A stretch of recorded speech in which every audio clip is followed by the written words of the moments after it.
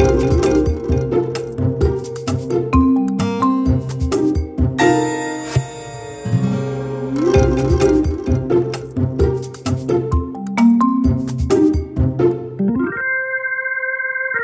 to Managing Marketing, a weekly podcast where we discuss the issues and opportunities facing marketing, media and advertising with industry thought leaders and practitioners. Today I'm sitting down with Azada Williams, founder and managing partner at AZK Media, a global media and marketing company. Welcome. Thanks so much, Darren, for having me. Well, look, it's an absolute delight having you because I love catching up with people who have made a sort of career path into marketing that's not necessarily a straight road. And you're one of those people, aren't you? Absolutely. I have been told that I have a very checkered past from many other marketers. Checkered past. That's a very polite way of saying a crooked road. Because you actually started out, you're a trained lawyer. That's right. I was a banking and finance lawyer at one of the biggest law firms in Australia. That's right. Was that Gaydens, which is now called Dentons? Yeah. I remember Gaydens. I probably lost track of when it became Dentons. But the law is an interesting calling, isn't it? Was this something that you were passionate about, or did you fall into it because you were one of those kids at school that was just really good? The latter. I just got the marks and I ended up down the path of law. I studied English literature at the same time, so I did an arts law degree. And so I did a lot of writing and editing. I was the editor of so many different law journals and publications when I was studying law. So I always had like a sort of little segue into journalism and publishing and the comms world while I was a lawyer. But it just pulled me away from the law. Well, and it's interesting because that was your next step, wasn't it? You went from law into journalism, and not just, the local newspaper. You were writing for some really big media titles, weren't you? Yeah, I mean, look, this was a long time ago where the internet was just taking off, and Reuters had a new legal newswire that they were just putting out on the internet that they'd never done before. So they needed someone who had journalistic skills, and they also needed someone who was a qualified lawyer, and that was a really rare skill to have. So I took that plunge. I thought, you know what? I see a very straight path in law, but this path could be really interesting. It's not as well paid potentially at the moment, but it could lead to somewhere really amazing. So I made a huge leap. I ruffled a lot of feathers in the legal industry, and they were like, are you mad to take this role? And, what are you going to do? But because the law is one of those callings, where people, you go in and you're a article clerk, or there's versions of that, and then you're an associate, junior associate, senior associate, junior partner, senior partner, and then you die. Pretty much. It's a very straight. I could see where that road was leading, and I didn't really like where it ended. So I preferred to go somewhere completely unknown, untraveled. Yeah. And it's exciting, isn't it, when you can combine things that you're passionate about into your day-to-day life? Because clearly, as you said, you loved writing. And English literature is not quite journalism, but it is in that area of writing, isn't it? Yeah. So as part of my English degree, I studied adapting content into various formats. So, for instance, if you look at Shakespeare, you look at Dickens, they are just, the narratives can be reformatted in so many different ways. So that was one of my honours thesis, and how they wrote in a way that could be repurposed to film, to TV, to magazine. And this is actually a very interesting skill set that a content marketer really needs today. And that's something that I picked up as extremely important and timely 25 odd years ago. Yeah. And because we all talk about storytelling, don't we? I mean, I don't think there's a week goes past where someone in the marketing media industry is not talking about storytelling. But in actual fact, it's a strange sort of storytelling that people are talking about, they almost think that any narrative is a story, but not every narrative is a story, is it? No, and people think that, just some promotional mumbo jumbo put together is a story, but, if it doesn't resonate, if it doesn't educate, if it doesn't inspire, then you're wasting your time. Mm. So you went from Thomson Reuters.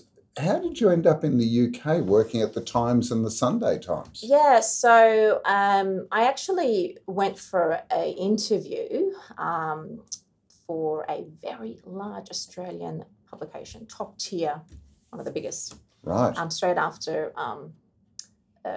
Reuters, and they back then my name was Azadeh. My maiden name is Azadeh Khalilizadeh, very long. Right. And they said, they jokingly said, how on earth are we going to fit your name in a byline? And they mocked me. They laughed at my name. And I was absolutely shattered because I'd worked myself up that high in so quickly as a journalist, and they knocked my confidence just by mocking my name. So I said, you know what? I'm done with this. I can see where things are heading. There's a GFC around the corner, and I know where the news is going to be. The news is going to be in the UK or the US.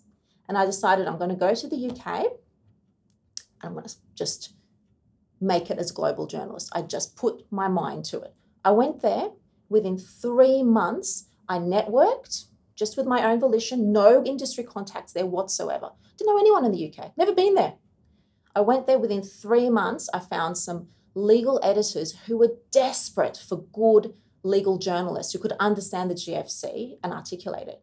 And I was hired, and I had a full feature on private equity in the Times, 3 months of me being in the UK. That's amazing. I mean, what I really admire, though, is your focus and your determination, because so many other people would have just taken that mocking and ridicule and completely walked away. But you turned that anger, that energy into, I'm going to show you. Absolutely. And look, I've talked to a lot of journalists in Australia with funny sounding names. What they say is funny sounding names. And they've said that they've been hit with at least a 7-year career back because of their name. They felt that it was a shame, that they felt it was, something that was scoffed at, laughed at, and they constantly had to fight for their journalistic integrity. Crazy. This is like something out of the 1950s. But it's happening. And it happened to me, and it's happened to other journalists. Yeah. I remember at university, people that I was at university with who were, their families, they were first generation Australian, but, they came from Greece and Italy and to Australia. There was a woman at the time, her name was Helen Campbell, and she said, and I can't remember her Greek name, but literally when her father arrived, the burly immigration officer asked what his name was, and, it might have been Campbellopoulos or something. And he said, Campbell, go. And that was it. The whole family's name was changed because this immigration officer in the 1950s couldn't be bothered or couldn't take the time to actually write out the name. And you're saying this is still happening now? Yeah, it's still happening. And look, in the UK, it's much more cosmopolitan and the population's more diverse. So for them, it wasn't about the name. It was just the fact that you can articulate, you can understand these concepts. We just need you to do your job. Your name is secondary. Yeah, and the space that it takes on the byline is almost irrelevant. It fits. Yeah, exactly. I just want to go back to something that you said, which also shows an incredible level of intelligence and insight, which you said the GFC was coming and you knew the place to be was the UK or the US. Now, from my perspective, that's incredibly insightful because the biggest market that was hit by the GFC was London. The City of London was the place. It was almost like the epicenter, even though junk bonds and things like that were originated in the in the US. It was the UK that suffered, wasn't it? Yeah, absolutely. I mean, look at Lehman Brothers, and the whole line of transactional, fiasco that was. And people thought I was absolutely mad to go to the UK. I mean, this is the time when Aussies were coming back to Sydney with jobless and in financial strife. And there I was going there trying to make a living. But I knew that as a journalist, that is where the news was going to be. And that's where, as a journalist, you have to be where the news is. The front line, The they front say, line. go to the front line where it's actually happening, where the action's happening. Exactly. And, there were a lot of publications that were really uncovering more and more about, governance and then the intersection of data security and technology and business and all of these, new issues that were surfacing from the GFC. This is where all this sort of corporate governance and technology and cybersecurity, they're all coming into play. So it was such an exciting time to be part of that ecosystem. Now, it must be interesting. You're in London, you're working at the Times, Sunday Times, and this is where you started also to be doing work, almost freelance as well, or writing work. What sort of brought that about? Did you have too much spare time on your hands, or was it because you're in demand? Yeah, again, it was the skills that were in demand. Yeah, so off the back of the Times, there were a lot of content agencies and PR agencies that needed, well-written articles, thought leadership pieces, comms, the works. So when they saw my name in the newspaper, they just came on, started Could you knocking on the write door. this for me, please? Yes, exactly. What could you write? I need 1,000 words or 10,000 words on this. When could I have it by? Yeah, exactly. And I also did a lot of work with the Black Solicitors Network. So a lot about the Diversity Leagues tables, uncovering, the issues of diversity in London. So there was a lot of interesting research reports that we were doing. And it was absolutely fascinating to be, working on so many different projects at once. So is that where you started getting the interest of moving beyond journalism into marketing and starting to work around, creating media content, developing this into the business that you have today? Yes, so one of the publications that I was involved with was Raconteur, which is a B2B marketing, it's like a supplement that goes in the Times and the Sunday Times. So I actually worked as a publisher for the pieces. So we produced the whole lift out end to end. And there was a lot of content marketing principles in that because we created a lot of infographics, a lot of reports. There was a lot of commissioning of, content pieces in that. So it really made me understand the power and potential of content marketing and where it was going, both in the print space, but also in the digital space where things were quickly shifting to. And I started getting really fascinating in the concept of content marketing as a principle. Yeah, because this is the early day. Well, not that early.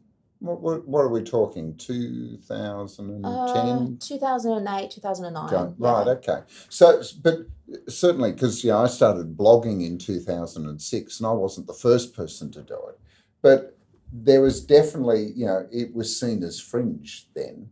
So to be in a very commercial role doing that would be quite interesting because we know, especially in Australia, the newspapers were very slow to move away from ink on paper to really embracing online content, weren't they? Yeah, and the commercial or custom content division of publishing, that side I think was very slow in the APAC region, really. Compared to, say, the UK and the US, where I think they have a little bit more of an advanced custom content division. Could that be also because the market's so much bigger? Yes. Yeah, I think the market's bigger, but also, dare I say, some of the publications in Australia are still a little bit parochial. You can say that. Yeah. Well, even Mark Ritson says one of the big problems Australia suffers is that in almost every category we've had oligarchies, that it hasn't been a true open market. Whereas, you go to the UK, you go to the US, there are big competitive markets and it's actually competition that is driving the innovation. Whereas you come to Australia and, for a long time there was 2 or 3 media players. There was, 2 or 3 major retailers. There's 2 or 3 supermarkets, that it's only competition that actually drives it. But, distance, population, geography are all things that has made Australia not able to really sustain that, massive competitive tension that drives innovation. Well, interestingly, what we advise our clients is just create your own media channel. I'll give you a great example. The health tech industry and the whole sort of health ecosystem. If you look at all the health trade publications, there's hardly any of them. The content's, so-so, but we actually have the capability to get our clients and say, look, let's create your own digital magazine and your own social media against that, and your own newsletters and your own webinars, and create your own media channel that slashes so much of the advertising that's going to go towards these trade publications that aren't going to give you nowhere near as much engagement and reach and experience for your customers. So I think that's one thing that's interesting in Australia, because it's so small. It actually gives digital innovators the opportunity to create their own media channels in ways that couldn't be done before. Absolutely. It's also because niche publishers are still relying largely on advertising. And so when you're relying on advertising in a small category, it's very hard to make it work. Whereas if your marketing budget becomes your publishing budget or your content budget, then it sustains itself, because you're actually investing in content as a way of driving traffic and customers to your business, correct? Yeah, exactly. And, when it comes to sort of marketing spend around all this, some of the pricing that the publishers are asking, I mean, we're kind of in the middle where we advise our clients of the best possible deals for them.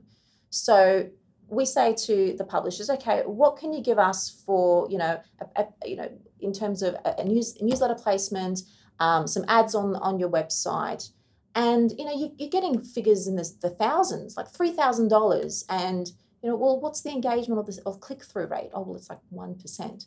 Well, I'm sorry, you've just put a whole bunch of LinkedIn ads, and you get far more ROI, or Facebook ads, that's targeted with the right content. You can get far more return than, there's kind of, and they're so, oh, well, we'll put your post out on our social media channel, but you only have 800 followers on your social media channel and you're a trade publication.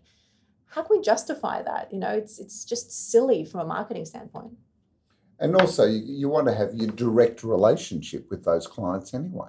So why abdicate it through a third-party publisher? But we've jumped a step here, because did you start this work in the UK, or is this really evolved since you returned to Australia? Yes, so I certainly picked up a lot of content marketing skills from Raconteur and the PR agencies that I was working with in London. Coming back to Australia, I worked at IDG. Mm-hmm. So I worked across CMO Magazine, Computer Weekly, and CIO, and I was lecturing as well. And in journalism, wasn't it? Yeah, so I lectured in business journalism and media law, as well as professional news practice. Mm-hmm. So at the same time, because I love doing lots of things, I started doing a lot of work with King Content at the time. Oh, yes. Yeah. And I got a real Craig. insight, in how they were scaling content and what they were doing right and what they could be doing better. And that, on top of getting a gazillion terrible media pitches from terrible PR agencies that just didn't understand the technology landscape, just frustrated me. And I thought, you know what, there's a better way to do all this. There's better ways to pitch articles to press and get press coverage. There's a better way to scale content and get results. There's a better way for clients to spend their money and not feel like they're wasting it on all this sort of hot air and silly content that's not leading anywhere. And I thought, you know what, it's my time. I think I'm ready to actually start something different. Fantastic. It's a great moment, isn't it, when you actually go to that point of saying, I'm ready to jump off the edge of the cliff, and I'm reasonably confident I'm not going to land on the rocks. Yes. Is that how it felt for you? Because it was certainly my feeling, and that's why it's so present for me, even 20 years later. When it comes to, that point in time where you just need to make that big leap and start your own business and start your own agency, You've got to know where it's going to be heading. I knew with journalism, it was a dead end. The whole publishing world is shrinking. And I hadn't had a pay rise in the whole time I was a journalist, even though I was doing lots of freelance work and supplementing with lecturing and everything. It wasn't leading anywhere. And, with a growing family, there had to be a more sustainable way to create a viable career for myself. So I felt like this was the only way. And the first step I did is I put a post out on LinkedIn saying, I'm starting this agency, who's interested? I had 1,000 views in the day, and I had about 4 or 5 clients already signed by the end of the week. And I knew that time it was time to say goodbye to journalism. And you've also picked a segment, which is the B2B segment, which is often overlooked by the sort of mainstream advertising and PR people, isn't it? It's not a sexy niche for sure. Well, I'm not sure if it's sexy. It's often, I think, more about how high profile it is. See, I think Glamorous. people are attracted to, especially creative people are attracted to having a stage where their work can be seen by many, whereas a lot of B2B work does happen on a very intimate level. And I think that's probably the difference between the two. But in actual fact, B2B has become such an important part of the marketing and communications area, hasn't it? Yeah, and look, there's a bit of a convergence now between the type of creatives you're seeing in B2C and B2B. I mean, look at Salesforce. I mean, they're doing some incredibly, creative and whiz-bang content and creatives that they're doing out there. I think more and more B2B companies are looking for a little bit more of a B2C style look and feel. And I think we're really well placed to do that. I mean, my husband, who's my business partner, he runs the whole creative division of our agency. And we've found that has completely flourished in the past couple of years because people want really amazing, compelling video content. They want animations. They want that feel of a B2C campaign, but in the B2B environment. Yeah, I think what's happened is people have realised that it's still people, even when it's B2B. In fact, some people call it, B2E, business to everyone. That we really can't distinguish that it's still people at the end of the day that make B2B decisions, So that, of course, they're going to be inspired, engaged, excited by, creative ideas. Absolutely. I always say that is that people buy from people. It's not businesses buying from business, it's people. And speaking of, the people working together, usually what happens is the person from one business wants to work with another person from another business, that they're just going to get along and they know that things are going to be easy. Yeah. It doesn't matter how whiz-bang big that other agency is, as long as the teams can get along and can get stuff done and can get the results, that's all that matters. It's just making life easy for each other. But one of the things I'm really excited about and why I wanted to have this conversation was that you're one of the few companies, agencies, which actually invests in doing this for yourselves. There are a lot of agencies that out there talk about being content marketers, being media companies, and yet they produce almost nothing for themselves in the way of self-promotion or even demonstrating their own abilities. But you've taken a very different approach, haven't you? Yes, there's that old saying that architects have the messiest houses, and it's often an excuse that's thrown around in agency land. But we felt, and especially with the pandemic this year, we felt that we had to do things differently and we had to walk the walk. And we were, really lucky that we have Athena Malice on board, who's one of the rising stars from Witch 50. We've got Vanessa Mitchell, who's an incredible seasoned journalist from IDG, and Wayne, who's running all the creatives. And we just put all our minds together and thought, okay, this is a time to scale our content and show how we do it. Lead by example. Yeah.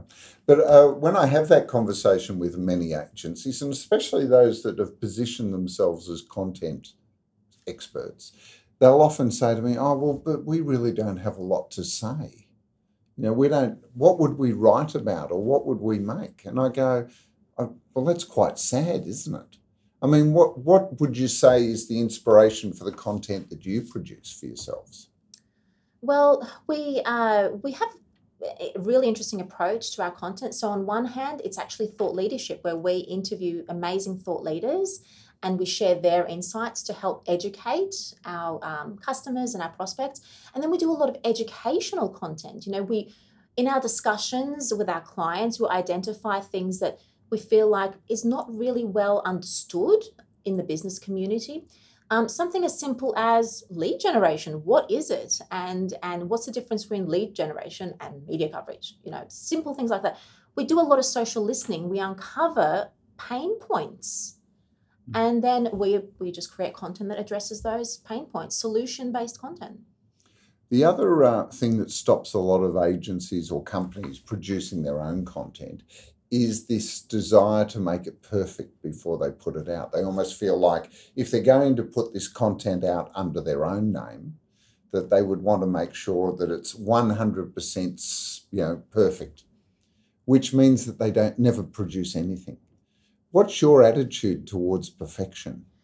That's a really interesting question, because we used to say this a lot to students when I was lecturing in journalism, and we said the digital world, it can be forgiving. It's okay to have a few mistakes here and there. It doesn't have to be 100% perfect. It's better to get things done, get the message out there.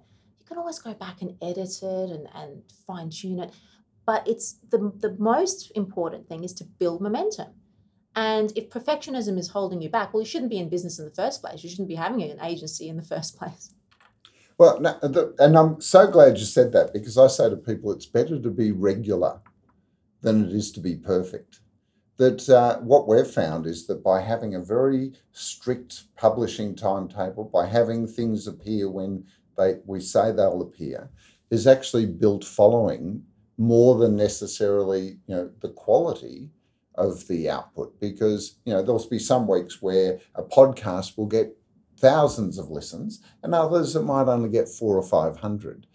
But the fact that it's there week in and week out, every Tuesday, means that we've now got this huge following that knows on Tuesday it's going to drop. And I think that's part of the relationship that content builds with an audience, is just knowing it's going to be there. Yeah, absolutely. It's that consistency, and consistency builds trust. So there's a lot of like little soft implications of just those moving parts.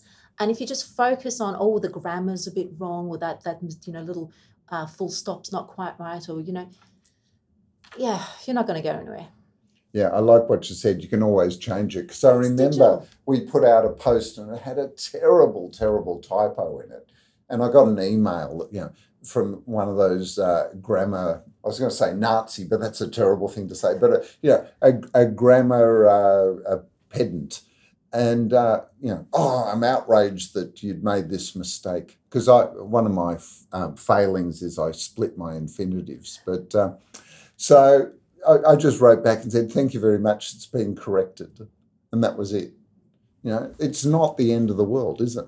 No, it's not the end of the world. And I think, we see a lot of what we call Marcom's rigmarole, and it's my absolute pet hate. I think Marcom's rigmarole is a death wish on marketing and PR. And I think people just need to let go. It's okay if there's a mistake here and there. You can always go back and fix it. The most important thing is the message is out there and it's connecting with the right people. Okay, so Zayda, I just want to do a little exercise with you now, okay? So you're running this very successful media and marketing company. You've had a career as an international journalist and you started life as a lawyer. Let's explore what are the skills or the abilities that get carried through. Because, there would be things happening today for you running a business that you would be leaning on all those things. And look, the reason my interest is that I find myself still using my science training. So I'm interested for you. What are the things that are part of your day-to-day life that the training and the experience you have are really valuable to you now? Okay, so some of the really important ones that I feel are really critical to running a business, contract drafting and negotiating, being able to put something together and being able to be accountable from a legal standpoint is really important. That I feel has saved our company thousands and thousands of dollars. Also, when clients come back on certain things or want to hold us accountable, I'm very good at tracking evidence against things. So building the case, so to building speak. the case. I'm very good at that. And I think it's really important for any agency to understand how to do that. Otherwise, you end up in this huge kind of fiasco of who said what. Or you default to a service position, which is even when you're right, you have to pretend you're wrong because you don't want to upset people. Exactly. And unfortunately, a lot of companies, they recruit agencies because they're a bit of a scapegoat. You kind of give them the work, they give them the projects, but it's easy to point the finger at the agency. But if that agency, has a good legal standpoint and understands where the accountability is, they can point the finger right back. And that's when it starts getting really interesting. I think from a journalistic standpoint, definitely the ability to communicate very quickly and effectively, and being able to scale content, whether it's multimedia, written, all the different formats, understanding how to create that content at scale. I think that's been absolute gold. Yeah. I'm surprised you didn't say deadlines, because I know journalists work to deadlines, don't they? That's right. Deadlines, time management, it's something I suppose I take for granted as when it comes to deadlines. Never miss a deadline. But what's also important is to give lead time. And, in journalism, everything's fast paced, but something that I've definitely learned is create realistic deadlines within marketing. So if you estimate a lead time is, say, a week, double it, because that will give you extra time for your team to get things right and to take the stress out of it. There's also a part of setting deadlines that are beyond most people's control, and that's also the client side. There's always that factor that you have to build into any deadline. You can know how quickly you can turn it around, but there's always that interaction for the client, instead of, and we see this all the time, where agencies will put together a very tight deadline because it's what the client wants. But you can tell straight away it's not going to happen because it'll say concept approved. Well, they only saw it that morning and you've got it in your timeline as approved on the day. Most people will want to sleep on it. So there's things like that need to be built into deadlines. That's right. And one of the things that we do first off when a client starts engaging with us is we have a process workflow sheet where we have, every single campaign element or creative or content piece has a process associated with it. So they're very much aware of what the process is and what the average lead time is for every component. So it sets the realistic expectations from the outset. So, no one's kind of rushing and scrambling all the time. Do you think your legal training also helped you build stories? Like, part of law is to actually build a case. And building a case is taking facts and pieces of information and being able to present it in a way that's a compelling argument. Do you think that's also been part of what's driven your ability as a journalist, first of all, and now as a producing B2B media and marketing? Yeah, well, it's certainly helped the pitch process. I don't have a sales bone in my body, and having to pitch for work. Our team goes into a boardroom full of executives, and we have to pitch. And being able to showcase the evidence of our results, create the use cases and case studies, and really deep dive into the data and the results in a compelling way, gather the evidence as such. I think that's really, really helped from my legal background. Because what I see a theme happening here is really about storytelling. I mean, in very different frameworks. I mean, there's a legal framework for the way lawyers tell stories. It's based on precedent and legislation or laws. As a journalist, it's Well, it used to be based on revealing the truth, being the fourth pillar that held democracy and power to account. And now you're working in marketing and you're driving that storytelling in marketing. What's the purpose? What's the purpose of marketing? Oh, that's a big question. It's like Hamlet, to be or not to be. What is the question? Well, if law is about working to bring about justice and journalism is about truth, what's marketing about? I think marketing is about educating your customer about the problem they have and the solution that you have to solve it. I love that, because most people talk about persuasion, but you're actually talking about, and especially in B2B, you said a minute ago you don't have a sales bone in your body, but don't you realize that that's what you've been doing, is you sell by solving their problems? That's right. It's solution selling.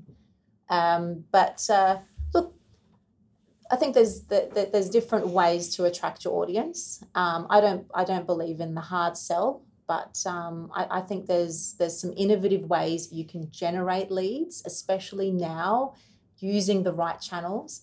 And solution, I think identifying the real pain points of your customer and be able to deliver a solution, I think, is the most smartest way forward for B2B. Yeah, I am testament as a B2B customer of the power of content, because for the first 10 years, up to the global financial crisis or the global recession, every time I leave Australia, I have to remember it wasn't a financial crisis anywhere else in the world. It was a recession. But people say to me, why do you produce so much content? Because we started in around 2010, really doing inbound marketing, I call it. And I say to them, here's the facts. Prior to that, we would convert 30% of our leads. Now we convert better than 60% of our leads, because when people contact us, they know who we are and they've already pre-qualified themselves for the conversation. So now if we miss out, it's usually because they didn't have the money, or they were looking for someone in a competitive tender, or they were mistaken and we're not the right people for them. And all of those reasons are perfectly good reasons not to get that business. So I've really enjoyed this conversation. Yeah, likewise. I think it's a really interesting opportunity to reevaluate the wider purpose of why we do marketing and also where it's heading. So really appreciate the opportunity to discuss it all. Now, before you go, I do want to ask you a question, and it's a bit from all three aspects of your career. Is that there's a lot of talk at the moment about media and traditional media in this country. Do you think that there's a problem with the way that we've structured media in Australia, and should we make changes?